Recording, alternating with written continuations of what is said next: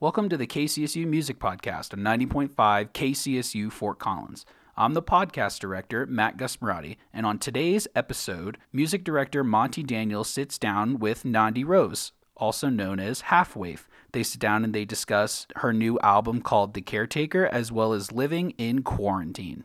Hey, this is Nandi Rose from Half Waif, and you're listening to 90.5 KCSU Fort Collins. So the first question I want to ask you was where your artist name came from. That's a good question. So I sort of have two answers. One is the silly one and one is the serious one, but I think both kind of fed into the origin story. So first off, it was from college. A friend of mine coined the term. We were talking one day about my romantic prospects and how they never seemed to pan out. And he was like, "You know what, Nandi, you've got to stop going after all these waifs. Like we've really got to find you a half waif." And I loved that. I loved that phrase, and it stuck with me. And then a couple years later, when I was starting this project and I needed to come up with a band name, that phrase just sort of floated back into my head. And at that time, I had just left college and was feeling sort of adrift in the world. I had left college. We had moved out of my childhood home. I found myself suddenly living in New York City, and in some ways felt like I identified with the plight of the waif, you know, being kind of destitute and without a home.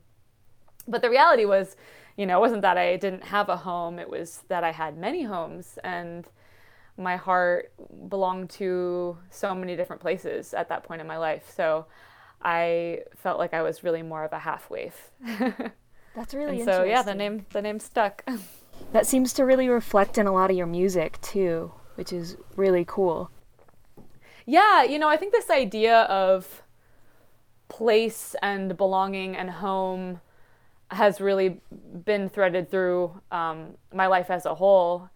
I'm half Indian and grew up in Western Mass, and always sort of, I held on to this sense of identity as like a way of feeling special. I think, you know, that I was half Indian in this like community that was all white. So this idea of being half something has sort of followed me, and that's something I've kind of been keen to explore. Like, what is that? Where is my place in the world? You know, coming from these two different worlds. Yeah, for sure. And then I guess feeding into that, can we talk a little bit about your new album, The Caretaker, maybe some of the process leading up to the release? Yeah, totally. Yeah, so The Caretaker is out in the world now, which, you know, I was not expecting it to come out in these circumstances. No one foresaw this time that we're in, but it's really fascinating to me that this record is coming out right now, because I wrote it at a time in my life when I was experiencing deep feelings of isolation and a sense of removal from the world. I had moved to upstate New York, where I live now. I live in a really, really tiny town. And I was just experiencing this sense of stepping away from New York, where I used to live, and stepping away from some formative friendships and relationships in my life. And so this album was a product of that time where I found myself alone a lot. My husband's also a musician, so he was often on tour, and so I'd be alone in the country, kind of ruminating and reflecting on the state of my relationships and sort of the things I had done in my life to bring me to this point. So it is interesting now that this record is out in a time of collective isolation, and maybe it makes the music, I hope it makes the music resonate a little more deeply with people to also be able to enter into that headspace. But I also worked on The Caretaker over a long period of time, maybe not long in the grand scheme of things. I think often artists can work on records for many years, but for me this was definitely the most focused I've ever been working on a record. I wasn't touring that much, and I was very stationary.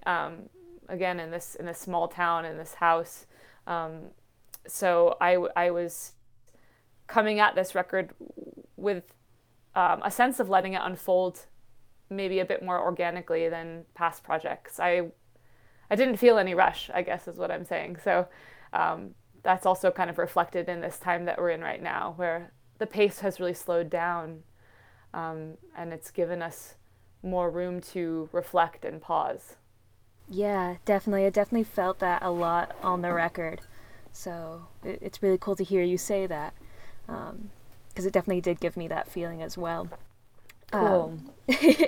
And your music seems to have some really vivid imagery in it. Was there any kind of scenes or stories that seemed to influence you a lot on The Caretaker? So this view that I'm looking out at right now, I would say was a really formative image for this record. I'm looking out at my yard, and there's a train that goes right through the backyard. It's funny because leaving New York, I was like gonna get away from the subway sounds, instead move to this house that has a freight train that goes like right through it. But it's something that I found very comforting, actually. Again, I don't see too many people where we live. We see a lot of birds and a lot of animals, and we see this train. So there are these like non-human signs of life kind of populating the backdrop of this record, and you can hear that in the sound of insects, and these sort of night bugs that would come up in a big chorus in the backyard, and so they make their appearance very literally on the record a couple of times, but also in some of the synth sounds I was using. I was trying to emulate just the sort of like fuzzy chatter of these bugs in the yard. And the caretaker, this character that sort of emerged in my mind as I was finishing the record, her narration really takes place on this porch, on looking out at this scene. She was charged with taking care of the land, but instead the land is completely overgrown, much like my own backyard. And so the weeds are kind of growing up all over in the cracks of the house, and the animals are taking over. And so this setting of almost like untouched nature became a big backdrop for the record, and so those were a lot of the images that I was pulling from.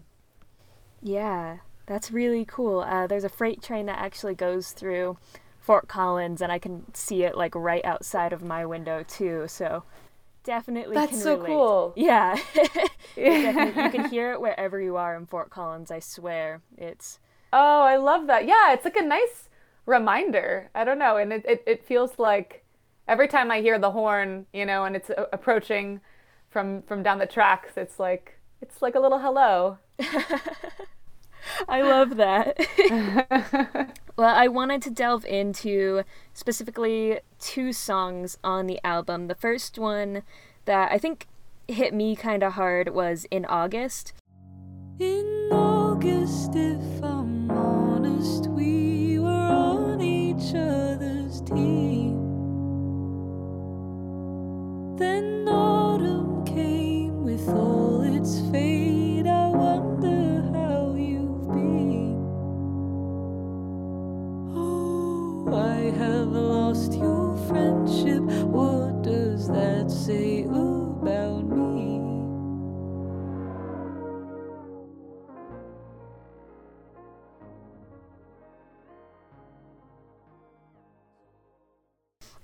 I kind of felt like you were struggling in the song to let go of someone who had maybe hurt you. Could you maybe tell me a little bit about the story behind this song?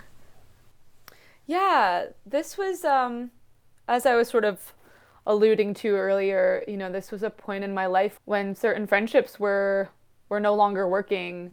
And I think a lot of that is the product of growing up and leaving the sort of easy bonds of school and college, and even those first, early years of my 20s in the city when everyone's sort of bumping into each other, and some of those friendships are, they sort of form easily and quickly. And then as you get a little bit older, people move away and maybe lose touch. And as I was, turning 30, that was just something that I was thinking a lot about. And there's there's a really particular kind of poignancy to a friendship ending. It's we hear a lot about breakups and romantic relationships ending, and that's its own precise sadness and pain.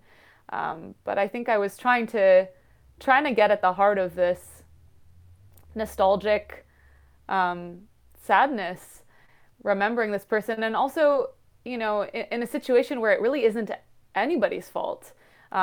This song was me trying to find where I went wrong, in the hopes that in taking some of the responsibility for that relationship ending, this other person could do the same, and maybe somewhere down the line we'd be able to come back together. Yeah, I think that's a really good perspective to come at it from, because I don't think there's too many songs out there about, friendships ending, or, of either party, really going through it themselves. So I really appreciated that perspective on it. Thank you. And then the other song I wanted to go into was Generation. I tried to dry my tears outside. I forgot it's a season of rain. It was a song I kind of saw as being more optimistic at points, but then it had still like these tinges of, I'd say, like desperation. So can you tell me a little bit more about this song, or what inspired you on this song? Yeah, my mom calls this my anthem. When I first played it for her, she's like, "This is your anthem for your generation." It's like, okay, Mom, chill out. But it was very sweet that she connected with this song so strongly. The way that I paced the record, and this one in particular, was with the idea of it ending on a slightly more optimistic note. I mean, this is really a journey. This is like the caretaker's journey, throughout this record. And as she's trying to, let go of some of the thorns of her past in order to emerge stronger and more loving and more mindful, and more connected. So Generation, I'm glad that you feel like there's some optimistic elements, because for me it was that song. It's an effort to discard maybe some of those ancestral pains and ancestral hurts, that I think we take on, like a lot of our family legacy. And I think I've carried a lot of pain from my parents' divorce, which happened when I was 14. So it's been many, many years of carrying that. And also just the stories of the struggles of ancestors. And so this song, I was coming at those ideas from this new vantage point of getting married and literally changing my name. Our names are so much a part of our identity, and they link us to our past. So I think I was kind of grappling with that idea of moving forward, still connected to my past, yet forging a new future for myself. And I think that's where that line is. I am my own generation, and that's partially like, I've gotten here on my own. That's like a little bit of a show of strength, right? Like I'm my own person. I despite the pains of my family, I've actually kind of emerged more self-sufficient. And then it's also like I am the source of my own inspiration, my own pain, my own music. I generate the material for that. And then it's also taking control and ownership. Like, we can write our own stories, and we don't have to feel bound to to our narratives. We have the power to write ourselves out of those cycles. And I think by the end of this record and this caretaker's journey, I was really hoping to relinquish some of those cycles and break those patterns and start something new. Yeah, you can't see me obviously, but I was nodding my head through a lot of that. It's like it's weird because I'm like, oh yeah, they can definitely see me. I'm nodding my head, and I'm like, oh wait. Right. No, I felt that though. I just so appreciate, these questions, and it's also a chance for me to kind of remember like where I was when I was writing this, because it was, obviously a little while ago now, but it's nice to have the chance to kind of get back inside the songs. Yeah, for sure. Well, I just wanted to know what your major goal or message is with this new album. I like that question. I think for me, going really deeply inside to kind of stare my personal struggles in the face has always been important to me in order to move forward in a lighter, happier, more joyous way. I think sometimes we feel afraid to go to those places because they're dark and they're painful. But I've really come to value that process, and it's something I sing about in Ordinary Talk. It's part of the process, that going deep inside, because there's so much that awaits you on the other end when you go into that deep journey with yourself. I think it's getting to know yourself better, and when we become more connected and more aware of what's going on in our emotions and moods and our visceral experiences, we can be more compassionate toward other people.